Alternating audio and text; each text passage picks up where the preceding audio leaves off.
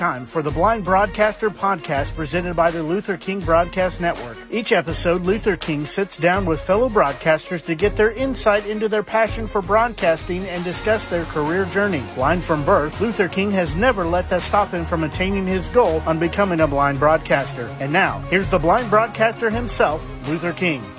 Hello again, everybody. Welcome to the first of the final two episodes of 2021 in the month of December.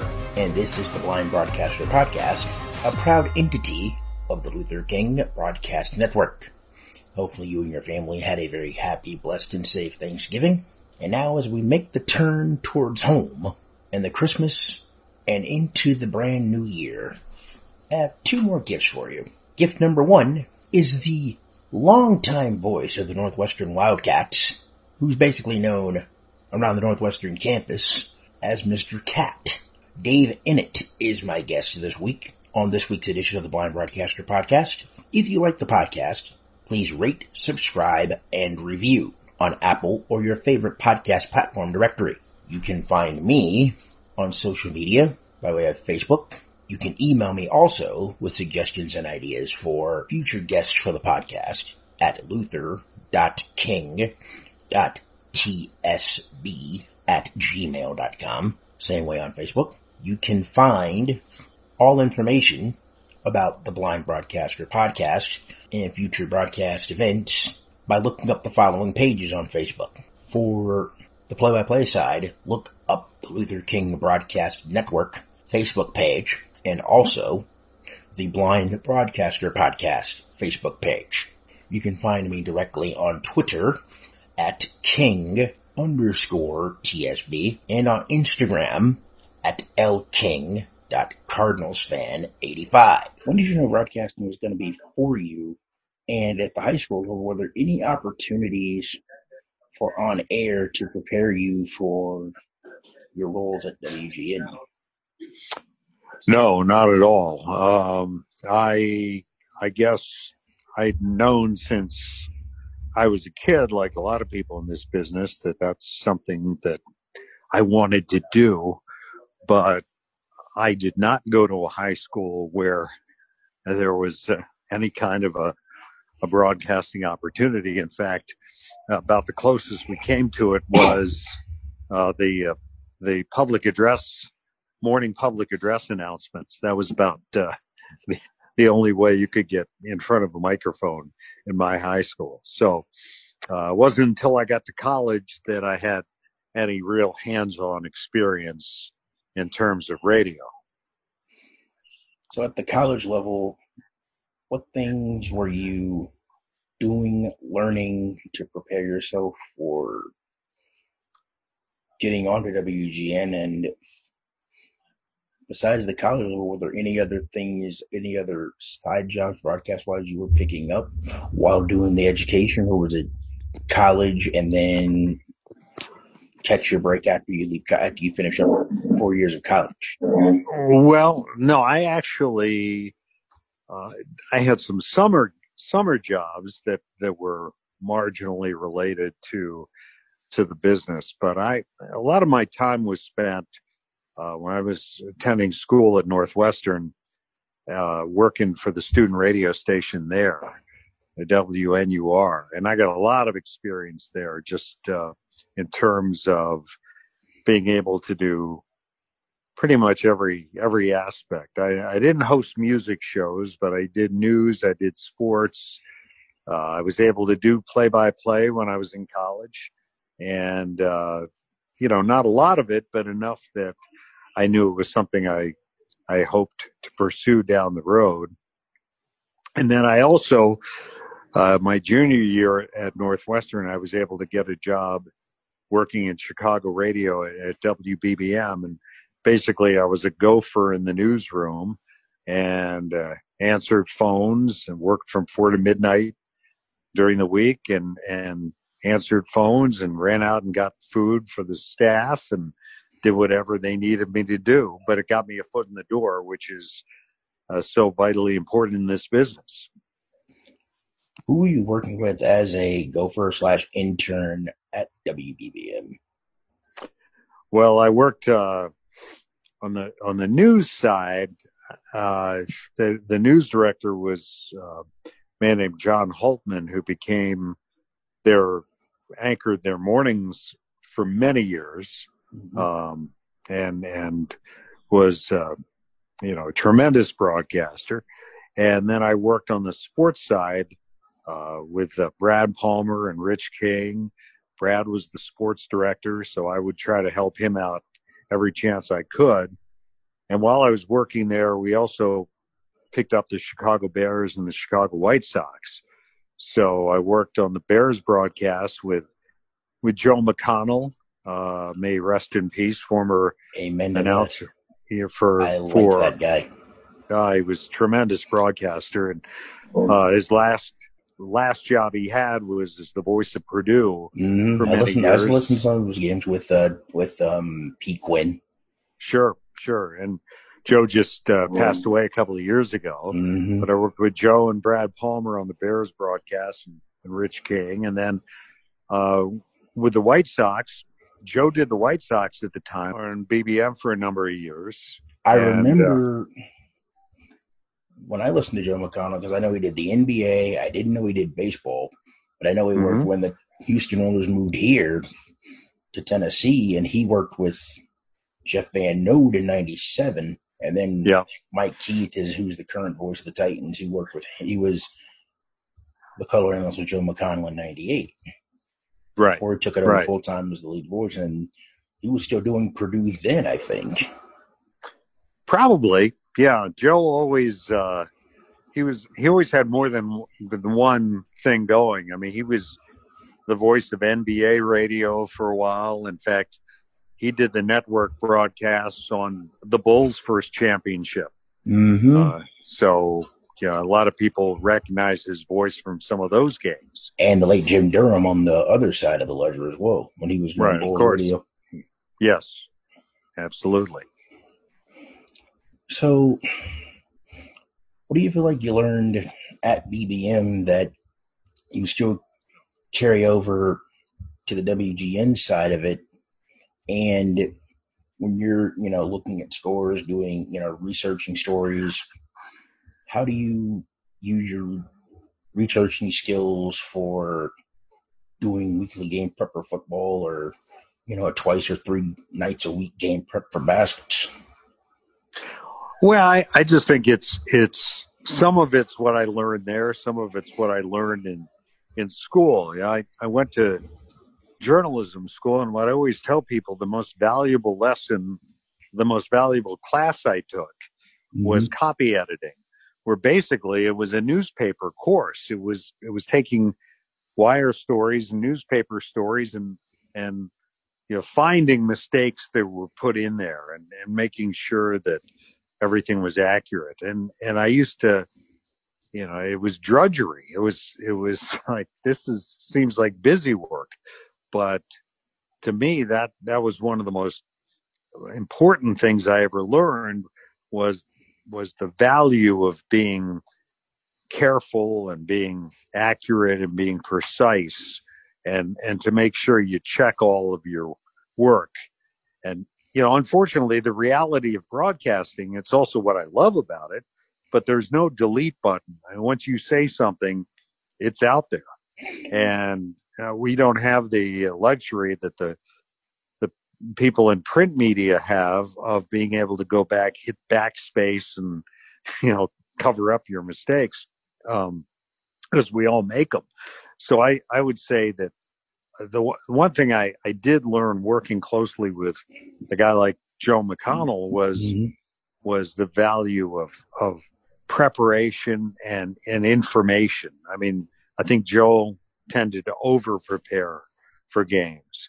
And I think anyone who's ever been in the position of having to broadcast a blowout knows you always want to have more stuff than you need. And that's something I've always tried to do. And the other thing is I always tried to learn a lot of stuff by writing it down, because I find that the most valuable way to memorize for me, and it works different for everybody, and I understand that, is to actually commit it to paper and not necessarily bang it out on a laptop, but actually to take a pen and write it down. And so I've always kind of been a stickler for that. I do a lot of my football prep, obviously, is computer oriented, but I also do a lot by hand just as a way to kind of help me memorize it. So, when did you, or I should ask, how did the WGN sports directing job and Northwestern football and men's basketball for you come into play when they were looking for a play-by-play voice? And when did you take over as Northwestern play-by-play voice? And what things did you learn with the 95 Rose Bowl team, which I did a Big Ten Elite story on? And I did hear something on another podcast from the current radio voice, the Dodgers, Charlie Strainer, saying that, it goes from brain to mouth to ears. Once it's gone, it's gone. You can't get it back. But how tough is it when you say something that you feel is accurate, but then when you go back, it's like, ooh, maybe I should have said that better? Well, I think we all have those. In fact, Richard Deitch, who writes for The Athletic about media, just did a big story on that about a week or so ago, where he interviewed broadcasters all over the business. I saw the tweet about that. Right? Yeah. So it was everybody from the biggest names 5, 8, to 2, 4, 2. Hold on. Okay. Sorry. Suck this up. Jump up July. Upgrade your plan. 10:43 a.m. 1 notification. Thank you, Ira. I'll deal with it later. I know my producer's going to have a lot of editing to do on this one. Extra work for him, but hey. Yeah.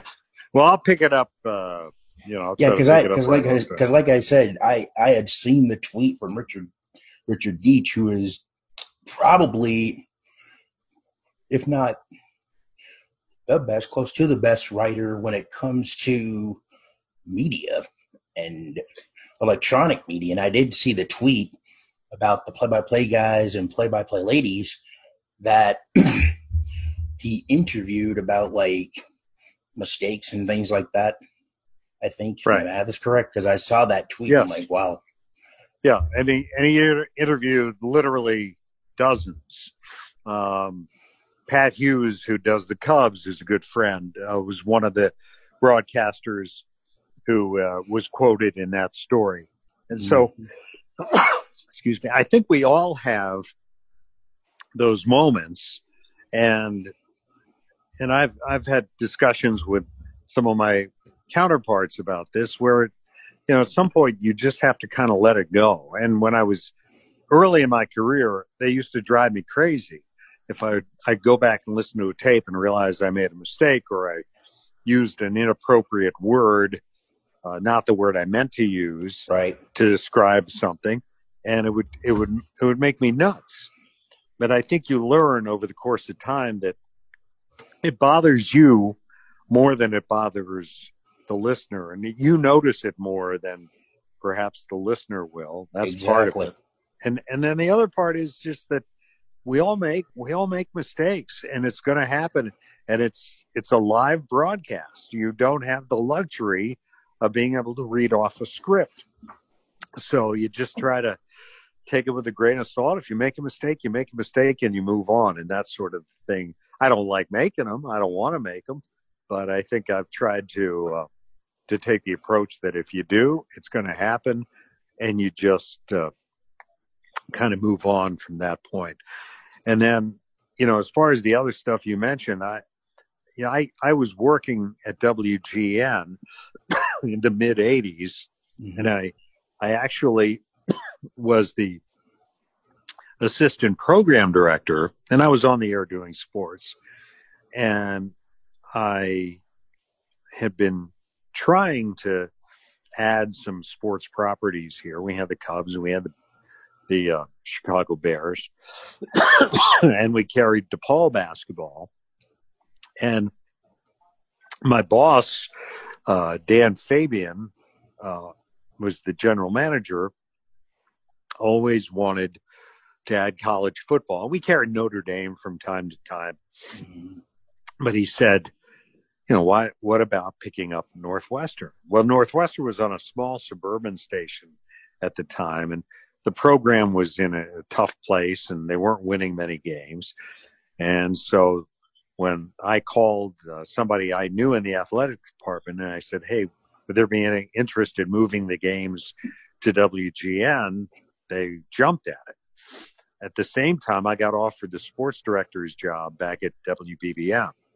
And so even though I had kind of worked out this deal to bring Northwestern over here, at the time I had a wife who was pregnant with our first child, and I was looking. I had this opportunity to go back to a station where I started and do morning drive and be the sports director, and it was like I tried and tried, but I couldn't pass that up. So I go over there. We're carrying Notre Dame football on BBM. And let me guess, Tony Roberts and Alan Pinkett? Tony Roberts, yes, but it was I actually think it was pre Alan Pinkett at the time. Because I know Tony Roberts was there forever doing football. It was a guy who was a former coach, and his name's going to hit me as soon as we hang up. Parsegian? No, he coached with Parsegian. He was an assistant coach with Parsegian, and I'll figure it out. But it was Tony Roberts at the time, and then I did a weekly show with Lou Holtz on BBM, and which is kind of a tradition for the Notre Dame flagship in Chicago to do a separate interview with the Notre Dame coach every week to try, because they realize how important Notre Dame was in Chicago. So anyway, we do that for a couple of years, and then and Northwestern is on WGN. Well, then I get a call one morning from a friend of mine who's a sportscaster here in Chicago, who at the time was working for a company that did radio syndication, a guy named Lou Canellis. And Lou calls me up and says, would BBM want to carry Northwestern? They had the Northwestern rights, because GN is dropping Northwestern to pick up Notre Dame. So I go to my bosses and I say, hey, would we consider taking Northwestern because we're losing Notre Dame? And they said, sure. And they said, we'll do it for a year. And so that's when I took over the play-by-play job, and that was 1990. So this year, if we have football, would be my 31st season. Basketball, we didn't take basketball on BBM. I did the games there for, 5 or 6 years. And then after that Rose Bowl season of 95, the contract was up. And then WGN took Northwestern back, and they hired me as the play-by-play broadcaster and sports director. So I've been here ever since. That was 1996. So when you took over the play-by-play in 1990, who was in the booth preceding you, and how much did you feel like of the format that you already learned just by listening to the old broadcast, or when you took it over, were there some things you wanted to implement as the new play-by-play voice? And who was your color analyst at that point? Because I don't know when you and Ted Albrecht started working together. Well, we actually, at the time, my predecessor was a guy named Tim Weigel, who was a longtime TV. He was a sports writer and then a longtime TV anchor in Chicago, and he passed away several years ago now. But oh wow! But Tim was a great guy, and he was he'd be the first to tell you he wasn't really a play-by-play guy. He was kind of a personality, and so he did the games. Before him, Joe McConnell actually did the games for a while, I believe, or he might have just done basketball. I don't remember, but Tim did a couple of years doing play-by-play on WGN radio. And I believe, and going back to McConnell for a second, wasn't he the Vikings as well while doing Northwestern? I mean, if he wasn't doing Purdue, he was doing the Tennessee Oilers, he was doing the Minnesota Vikings, Chicago Bears. Heck, he was probably doing some small colleges too. I don't think he did the Vikings at the same time he was doing Northwestern, because he left the Vikings to come to the Bears, and it wasn't until after when he came to the Bears in 1977. From that point on, he did other Chicago teams. He had not done, before that he had done the Broncos. He did the Colts at one. I think he did the Colts later, but he left the Vikings, came to the Bears, and I think at that point he started doing other games in this area. But he was he did basketball for a while, and we ended up when Northwestern, after the Rose Bowl season, when they came to WGN, that's when they also were able to get the radio station to carry both football and basketball instead of having them run on two separate stations, which is not an ideal arrangement. No. So the first year that Northwestern was on WGN, they did just the Big Ten games, and Pat Hughes did the basketball. I did the DePaul games, which we also carried. Pat was already doing Northwestern, so they just kept him on that. And then I did DePaul. We did about 10 games, and then when Pat left for spring training with the Cubs, I took over Northwestern for the rest of that season. And the following year, I took over Northwestern full time. So what things were you learning about yourself doing Northwestern football, DePaul baskets, and then taking over Northwestern for men's basketball and football full time?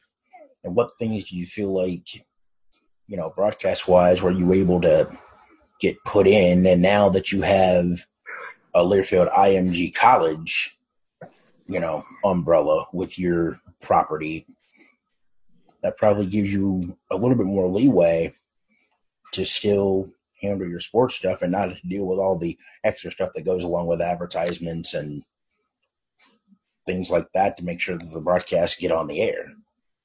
Well, that's true. Learfield IMG handles a lot of that, and of course they handle the sales end of it. So we work closely with them, and certainly their staff at Northwestern Sports Properties, I work very closely with.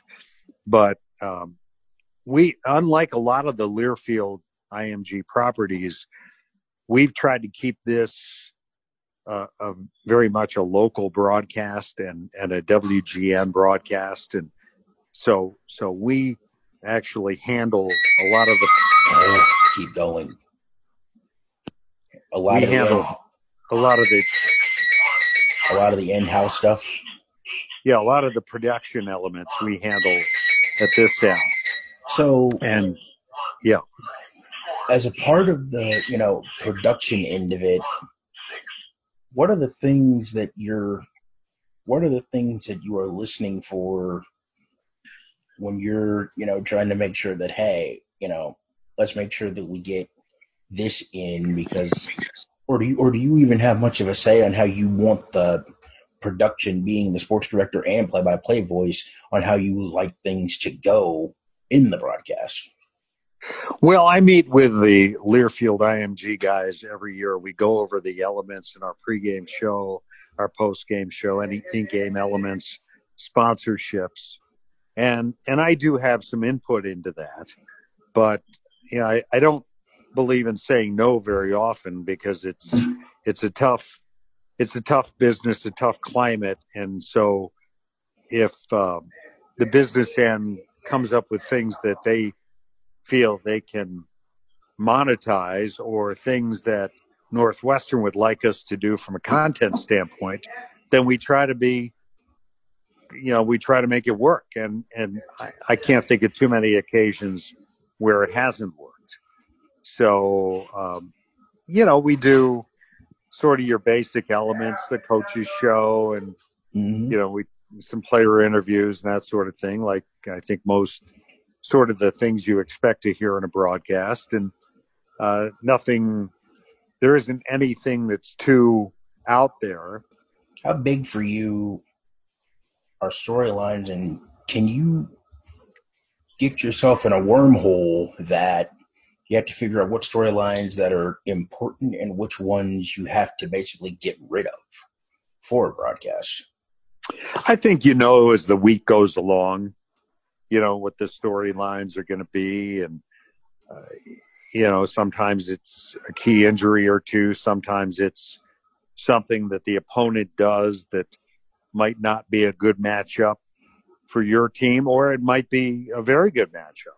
And, so I think I've found those things tend to kind of take care of themselves. Mm-hmm. I have a good relationship with the coaching staff, so I'm able to kind of pick their brains during the course of the week as to what we might be wanting to watch for, and what might be the key elements in the game. And I try to prepare for those, and some of it works out, and then there are the times where nothing you expected to happen ever does. So how do you incorporate film watching in? What is it like dealing with the different coaching staffs you've dealt with over the years, and now the last little while you've been working with Pat Fitzgerald and his crew, who was a player under Gary Barnett in that 95 season? What was it like dealing with Coach Barnett and then it transitioning from Coach Barnett to an easy, seamless transition fit to Coach Fitzgerald, who's done very well of keeping the standard of Northwestern football high? Well, I can even go back before that to Gary Barnett's predecessor, Francis Pay, who was the head coach until 1991, and had a little bit of success in the late 80s relative to Northwestern standards.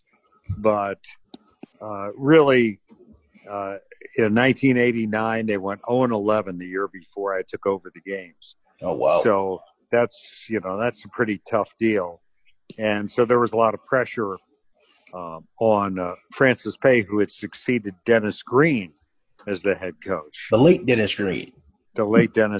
And unfortunately, Francis Pay has also passed, but he was an assistant to Dennis, and then he'd been a lineman at Missouri, which was also Gary Barnett's alma mater, by the way. But Gary was hired from Colorado to coach in 1992, and he came in. And Francis and I had a very good relationship, but he was somewhat distrustful of the media. He felt that, like a lot of coaches, he was a little on the paranoid side, and I tried to win his confidence, and I think I did to a certain extent. That I was on his side. I wasn't out to get him, and I think he eventually came around to that kind of thinking. Gary was a much different personality, and a guy who really understood that he needed the media on his side and wanted to do whatever he could to kind of help get attention on his program. And so, that certainly made our jobs easier. His successor was the late Randy Walker, who came in when Gary went to Colorado as head coach. And I had forgotten about Randy Walker, because I had forgotten about him, to be honest with you, because I know it was when he passed away, it was like sudden, if I'm right, because Yes. that was just one of those that was unexpected.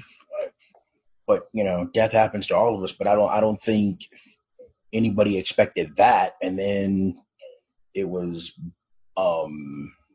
Fitzgerald after Randy Walker had passed. But I don't think anybody who's had to fill in for somebody who's passed away, no matter if it's in a broadcast booth, if it's in coaching, in whatever, Right. it's got to be a tough transition being a position coach, which I think Coach Fitzgerald was. I think he Right. was linebackers coach, and then he had to move to the head chair because of unforeseen circumstances.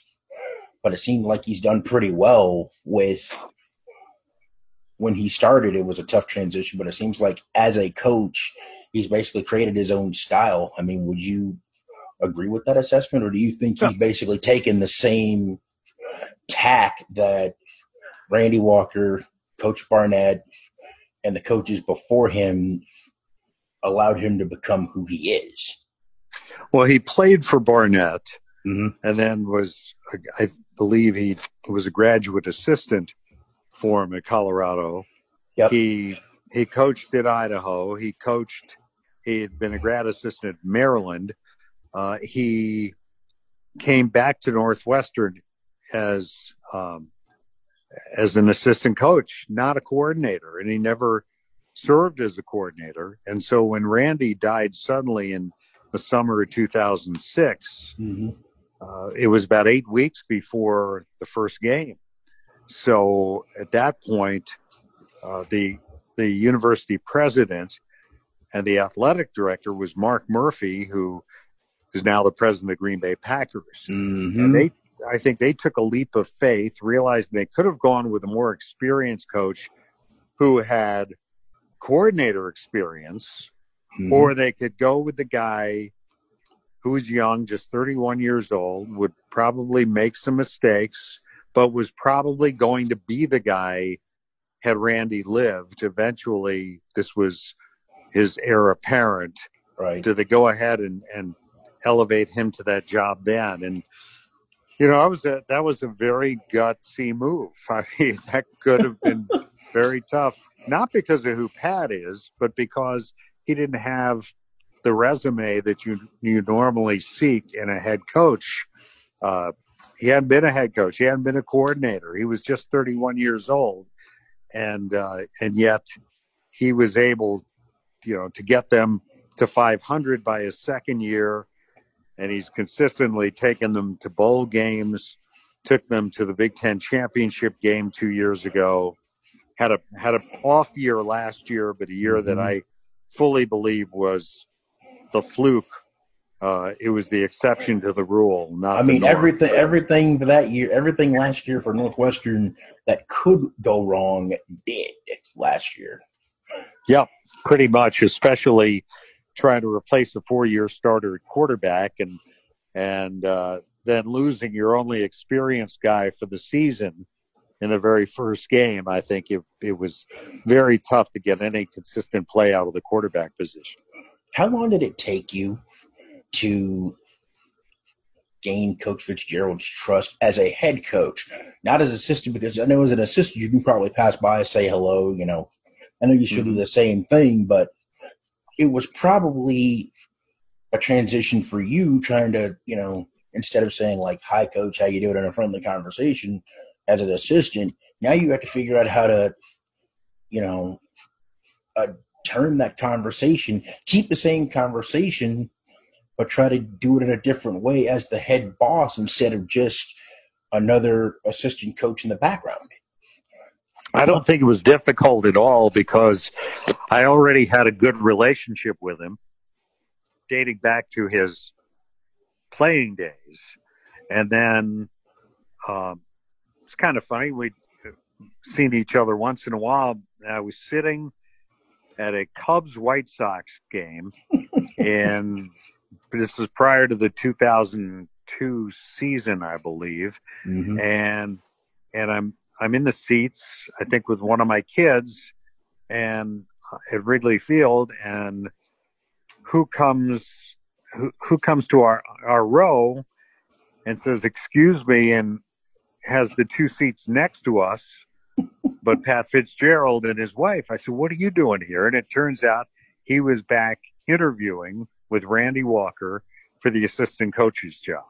Oh, wow. And so, we had a chance to catch up a little bit. And sure enough, within a week or two, he was announced as a new assistant coach at Northwestern and has been there ever since. And so, I've always had a good relationship with him. I try to give him the respect that he's due as the head coach. Mm-hmm. But I'm also a heck of a lot older than him, too. So, I think that cuts both ways. But, I've seen him away from the offices in the field, and I've gotten to know him over 25 years now, more than that. So I think he has been willing to confide in me, and I think he also knows that there's certain things that he's pretty media savvy, and he knows there's some things that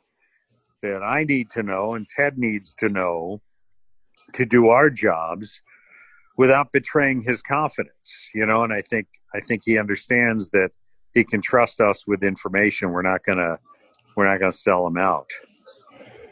Did you? I know you had a sideline reporter last year, but are sideline reporters for you guys off and on depending on what you're looking for in the particular season, or has that always been a part, or has that always been a staple of the Northwestern football broadcast with you and Albrecht and crew? No, it hasn't been, Luther. It came up. I actually, for a while, kind of resisted because I thought I'm not sure how much they're adding, and to me, it's more of a cosmetic thing. And but then I was, giving it thought and realizing that there was some information that it would be helpful if we got in a more timely manner for the benefit of the broadcast. And so we added the sideline reporter, I'm guessing about probably about almost maybe 10 years, not quite 10 years ago. And we've had one ever since. And our current sideline reporter is a guy who's worked for me here at WGN named Adam Hogue, who his primary beat has been covering the Bears, but he's a Big Ten guy, went to school in Wisconsin, grew up in this area, loves football. And so I offered him the chance about, 5 or 6 years ago to do it. And he's fully on board now. He just loves doing it. He's actually, his full-time base now is NBC Sports Chicago, but he's still going to maintain the sideline gig with us. Now, is he just for home games, or does he travel with you guys on the road too? Because I know with a lot of broadcasts, they will have sometimes a 3-man booth and a sideline guy, but sometimes they'll have the 2-man booth and a sideline guy, or sometimes they will have just the regular broadcast team and no sideline at all. No, Adam does travel with us, so he does go with us on the road. And you've been to all kinds of places. What is it like going on the road from the first time you did it to now? Like, what things on the road itinerary has changed as as you've progressed and as 30-year voice of the Wildcats? Well, I probably try to go to bed a little earlier than I did at one time. The travel, I think, for everybody, whether you're flying on charters or not, it's become more difficult.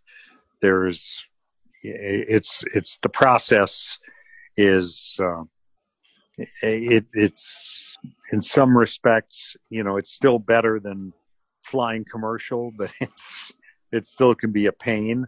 I've always enjoyed that aspect. Obviously, now we don't know what travel is going to look like. Exactly. But you have the elements of the unknown when you travel. When you do away games, what your broadcast location is going to be like. If we sometimes travel a spotter, but we can't send him on the charter generally, so he has to travel on his own. So if we're going further away, then I have to hire a spotter from the home institution, and sometimes that's hit or miss. Mm-hmm. So there's just some things that go into it, but overall, I'd say it's still not something that is an impediment to doing the job. I mean, I still enjoy doing it. What is that dealing with the Big Ten play-by-play radio teams? And I gotta ask, since you've been a part of the Big Ten forever and ever, amen, what was it like, besides dealing with a Joe McConnell, when you went to a Minnesota and just sat and chatted with the late Ray Christensen? Well, you know what? I only probably overlapped with Ray for a few years. Very nice man, always very gracious and friendly. I actually filled in for him once on a Minnesota basketball broadcast when he got fogged in trying to get into Chicago for a game at Loyola.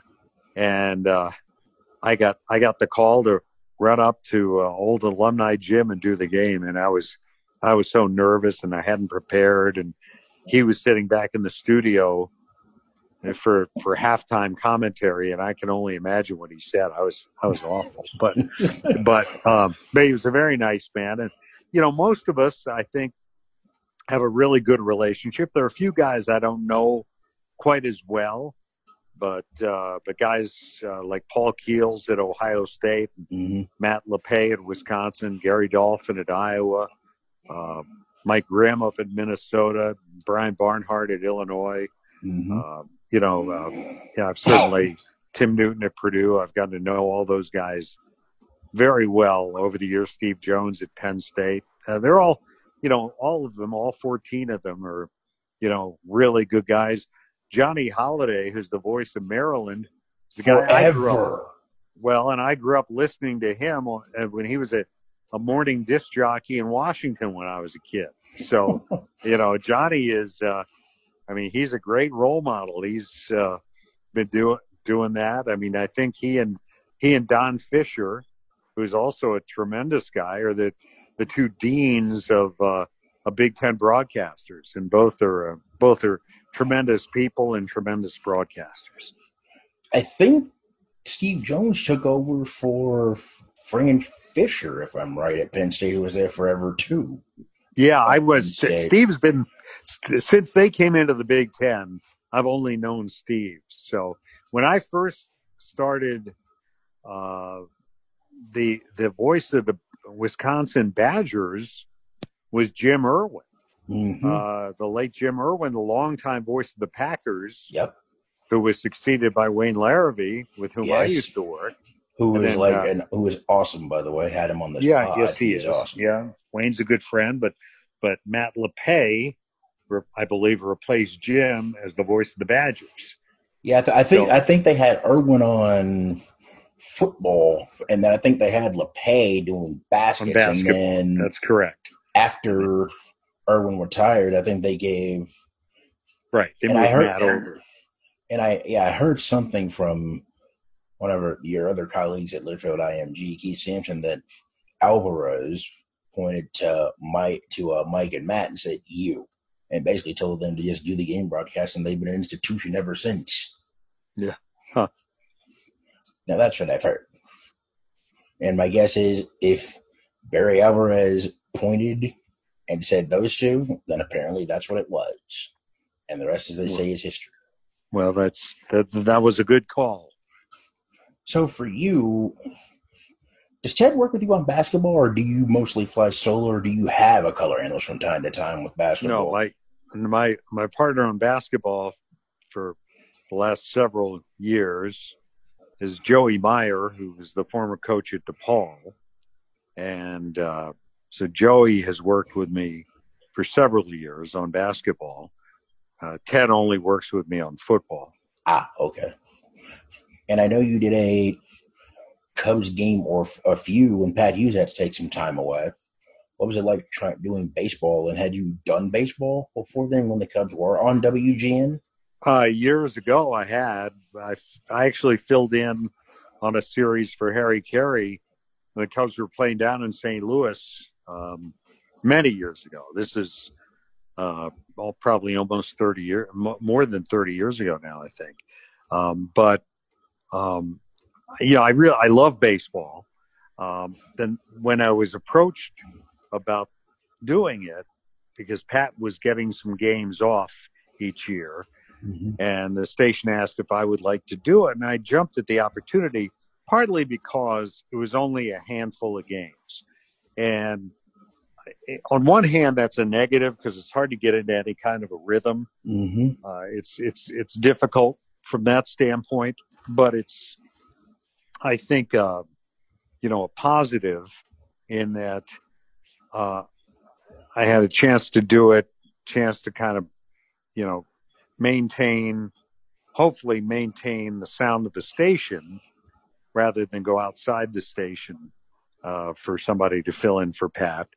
And, and I had some rocky times, but I think over the course, I did it for about, 3 or 4 years. I did, as many as 9 games a year, I think, as it went on. I think I worked at it. I tried to improve. I'm sure I have my detractors, but, hey, that's life. I thought it was something that, for the most part, I think the feedback was pretty good. How long did it take you to earn the trust of players so you can get interview time with them or just, find out who they are away from the field? Like, how long did it take you to get the trust of the players where there's like, okay, we can trust this guy without him betraying us, since, us in the media, we're the fourth estate, and we have to find a way to earn those, trust of the coaching staff and players. Are you talking baseball or football? Both. I mean, because baseball, you hadn't done baseball in a while, but since you're pretty much on the football and men's basketball beat with Northwestern, and plus now with your current coach on basketball, what is it? Holiday? What is it? The guy that Collins took you to the NCAA tournament 2 years ago and played Vanderbilt, and that was probably an experience just to get back there again. Sure. I think it's, the players, when you're around them, they see you. It's a little difficult as far as football for me because I'm on the radio in the morning and they practice in the morning. So for a lot of the guys, the only time I see them is at scheduled news conferences, and then we're traveling on the road. And, I try to, and I've done their TV shows off and on. So, I've got some access there. Basketball, I travel with them. They see me on the charter. They see me around the arena. There they get to know me. There's fewer players, so plus I'm sitting courtside, so they see me during the games. A little bit different than football. But because I've been there for a while now, I think that, they sort of have a clue as to what my role is. And,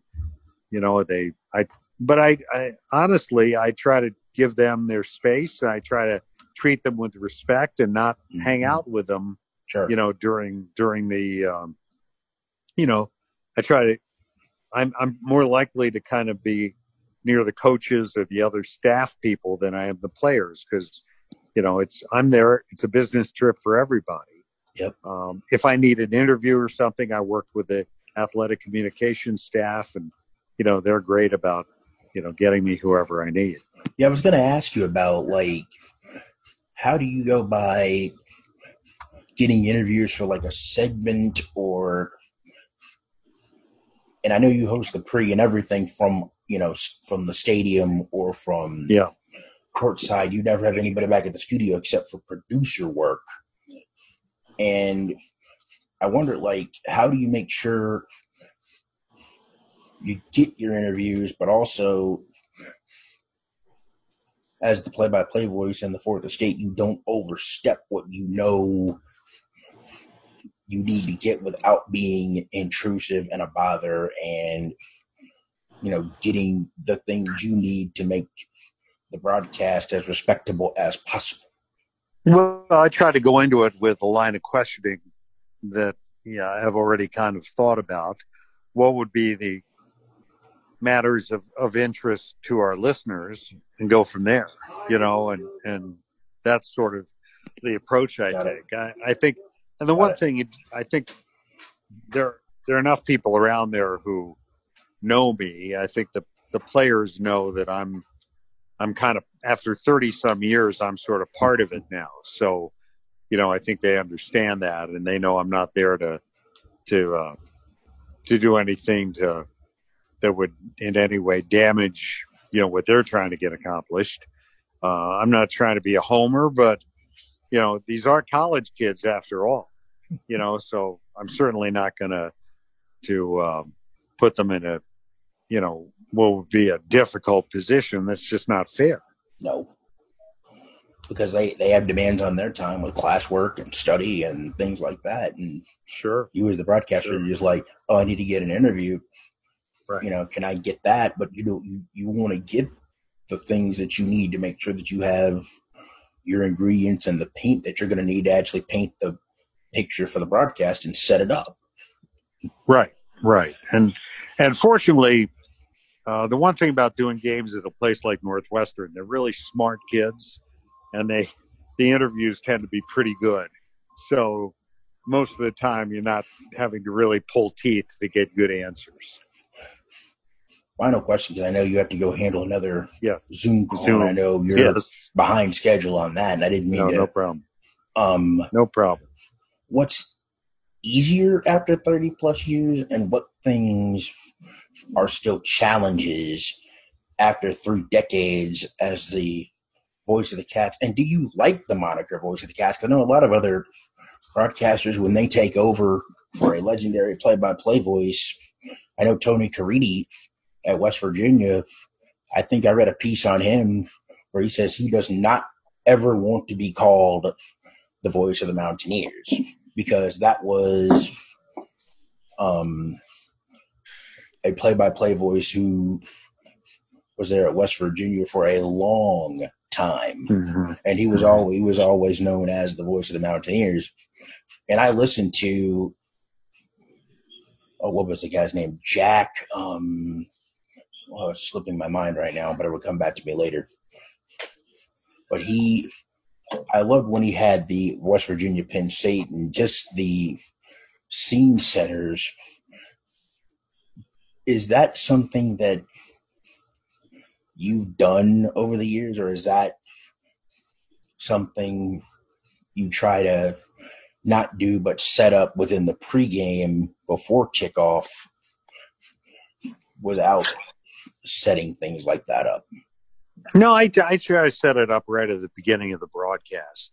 I think that's important. Try to hit the key points, do a little about a 3 or 4 minute scene setter right there. And then things get so cluttered when we get near kickoff because they're trying to do lineups, it's a sponsored element, trying to make, and the timing every week can be different. Are sponsored too. So that adds a little bit more to that. Right. And then every week the timing is different depending on which network is televising the game. So, it's easier for me to kind of get the cogent points out right at the start of the broadcast. And, as far as the voice of the Cats thing, I'm fine with that. Several years ago, somebody nicknamed me and started calling me Mr. Cat, which I didn't. I tried to shake, and unfortunately, it got kind of picked up by everybody at Northwestern, and so now I have that, and it makes me a little uncomfortable. But you know what? It's so be it. I guess there's worse things they could call me, right? Exactly. And how is it like? How is it family wise with the wife, and now when you were raising kids, now the kids are probably now out of the house and Yes. living their lives. But how as a married broadcaster and things like that over the years, how much easier has it gotten, or is it still much of a challenge when you are dealing with raising a family, doing game prep, so on and so forth? Like for you, when you started out to now, Right. has it Well, has it gotten easier? Is it still tougher, or what things are you still well, learning? the game prep is easier because of the internet. Well, There's no sure. question that, and the Big Ten network, and just the availability of every game everywhere being on TV. So that part of it's gotten easier. From the Mm, family standpoint, yeah, my kids are grown. When they were little, they could come to practice with me, and they went. I would always try to include my family wherever I could, and my son is going to be 30 this fall, and I love telling him that he slept through the first quarter of the Rose Bowl on my wife's lap in '95. But my kids grew up around it. They love the program. They bleed purple, and my wife, as she kind of had a pretty good idea what she was signing up for. And yesterday we celebrated our 35th wedding anniversary, and so I Happy late guess anniversary on that. thank you. So I guess she's willing to accept it. So was it tough to say, like, okay, is this going to be the person I'm going to marry? And was it easier with what you were doing at that point in '85 compared to now in 2020, since you celebrated your 35th? Because it Well, seemed like everything when you were doing things, your play-by-play roles changed. You're moving from station right, to station. But the right. good thing is you basically stayed pretty much around Chicago or the Chicagoland area. So I mean Well, that's a plus there. yeah, I did. One year, I did move out of the market and went to Washington D.C. for a year, and she came with me, and since then I've been in Chicago, and that's been now, well, it's been over 35 years. Um, and you know what? I've had probably for the past 30 years, I'd say I've had more control over my schedule. But she's gone to her fair share of weddings and celebrations and birthday parties without me. Mm-hmm. But for the most part, she also understood that, this is something I love. And, I've been one of those, I'm fortunate to do something I love for a living. And she's been as supportive as anybody could imagine. So it's all worked out. Mr. And I've enjoyed, the interview. I've enjoyed listening to your work, and hopefully, if there is a season, that I'll get a chance to listen to it again on TuneIn, because it's a lot easier on TuneIn to listen to an early morning kickoff at 11 a.m. or at night. Because at least the good thing is it's at least clear and it's not going in and out like on the AM side of it, Right. With WGN. Right. But that's the beautiful thing about it. Is at least with the internet, you can pretty much listen to almost any game you want. Yes. Yeah, that's true. That's true.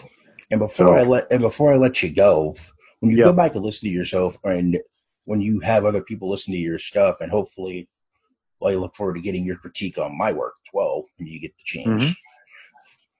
When Sure. you listen to yourself, and when you're listening, what are your do's and don'ts that you're listening for, and what are the do's and don'ts that you're listening for when you're listening to other broadcasters and people who want to either get in this business or already are in the business trying to improve on their craft and work on their craft? I guess there are only a couple of things. I mean, everybody's got to do their own thing. Far be it from me to criticize other broadcasters. I would say this, don't try to be something you're not. Sure. try to be yourself. Just don't put on an act. You know, it's because the listener can hear right through it. Mm-hmm. And so to me, you know, I'm not a gimmicky broadcaster. I never have been. Mm-hmm. My calling card generally is going to be energy, enthusiasm, and hopefully accuracy. You know, the thing that makes me crazy when I listen back to one of my own broadcasts is, and I've never been one to take an hourglass into the booth, but it's when I'm not constantly giving the score. And when I hear another broadcaster not giving the score on a regular basis, you know, time remaining, quarter, half, score. I mean, it's the basic stuff, because Mm-hmm. the other stuff, you know, you can figure out. But if you just turn on a game and you have to wait too long to hear the score, that's you know, that's a tough sell. But I know when I've listened to a Big Ten game like a Matt LePay and Mike Lucas, you know, they're getting into a thought, and then Matt will come back and, give the score where the ball is and so on and so forth. And that, Sure. I try to listen to those broadcasts because I want to try to learn. And with me having, no eyesight at all, I have, when you were talking about spotters and you have to hire spotters, how big is it for you that when you have a spotter at the home games, what are you looking for from them? Or does your spotter pretty much know, since you and him have worked for a while, that you don't Yes. have to say anything? But let's say it's somebody new you're working with. What things are you asking him or her to give you so you have the information that you can paint the picture and go from there? Well, it's pretty basic. It's the primary tackler on a play, first and foremost. Secondary tackler. If there's a turnover, who's got the ball first? Who's got it first on a fumble, Right. or on an interception? I'm going to call the interception as I see it, but if I'm screened out, I'm going to rely on the spotter to confirm the number for me. And you hope they catch it.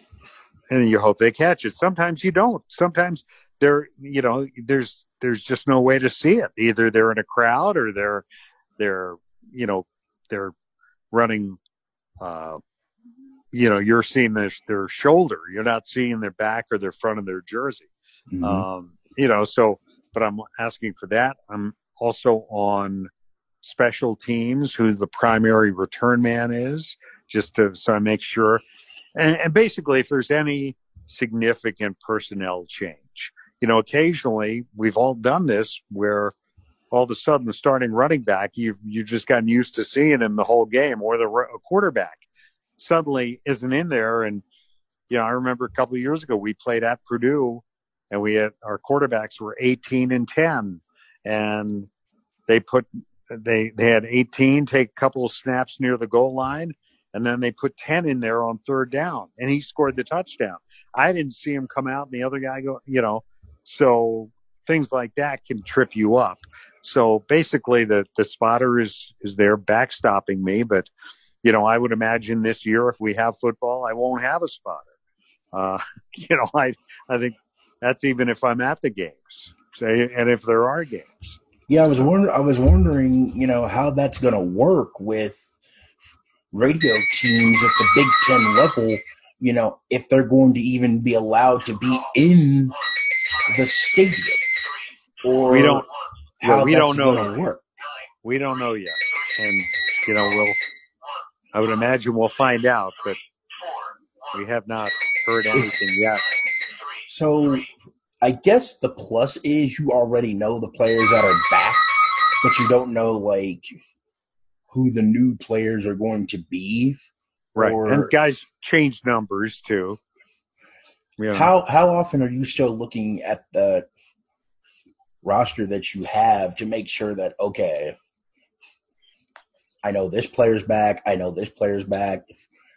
We recruit, they recruited this player, they recruited that player, but you don't know what position, Yeah. You know what their position is, but you don't know how much they're going to actually play. And then how do you figure out? Well, I'm going to worry about that. I'll worry about that when they get to camp, and then at that point, they'll give me some position battles, or they'll get me an unofficial depth chart so I can start putting my chart together and go from there. And beyond that, I'll get from the coaches who are the freshmen we're likely to see, which guys are not going to play. And, I can kind of craft what I'm going to work off of. Are you using a spotting board? Because I know a lot of broadcasters are using a spotting board. Or do you have your own, method? I have my own chart. And actually it's a hybrid of something that I got from Joe McConnell. Cool. He sent me, and I've sort of over the years modified it, enlarged it a bit, and made changes, added things, subtracted things, and now, so I know where everything is on the chart. If I handed it to someone else, they could be lost, but I know where it is, and my color coding works for me, so that's how I try to do it. So. And I know there's a lot of other things I know I want to get to, but I know I've kept you longer than I should have. So, things happen. So, right. Hopefully the next time, because I do want to chat with you about, with your analyst, when you and Albrecht started to work together and things like that, and how difficult or easy it was when you have worked with analysts and other people, how you set them up so they can shine, even on the radio side, even though you are the lead play-by-play voice and kind of a traffic cop. Right. Well, and that's the thing. You sometimes you have to ask a question, even if you know the answer, to let your analyst answer it and make sure he does his or her job, so that's how I approach that. But I'd be glad to talk to you about that again in the future. My thanks to the voice of the Northwestern Wildcats, Dave Eanet, for being my guest on this edition of the Blind Broadcaster Podcast. If you have any suggestions for future guests on the pod, please email me or find me on Facebook with the following address: luther.king.tsb@gmail.com. If you want to find out any information on my broadcast events, look up the Luther King Broadcast Network Facebook page. And for this year's podcast, look for the Blind Broadcaster Podcast Facebook page. You can find me on Twitter as well at King_TSB, and on IG, aka Instagram, at lking.cardinalsfan85. So until next time, for Dave Eanet and the entire broadcast team, Luther King signing off for another edition of the Blind Broadcaster Podcast, a proud exclusive entity of the Luther King Broadcast Network. You've been listening to the Blind Broadcaster Podcast presented by the Luther King Broadcast Network. Each episode, Luther King sits down with fellow broadcasters to get their insight into their passion for broadcasting and discuss their career journey. Blind from birth, Luther King never let that stop him from attaining his goal of becoming a blind broadcaster. To find out more about the Blind Broadcaster Podcast presented by the Luther King Broadcast Network, search the Blind Broadcaster Podcast or Luther King Broadcast Network on social media, or visit LutherKingBroadcastNetwork.com.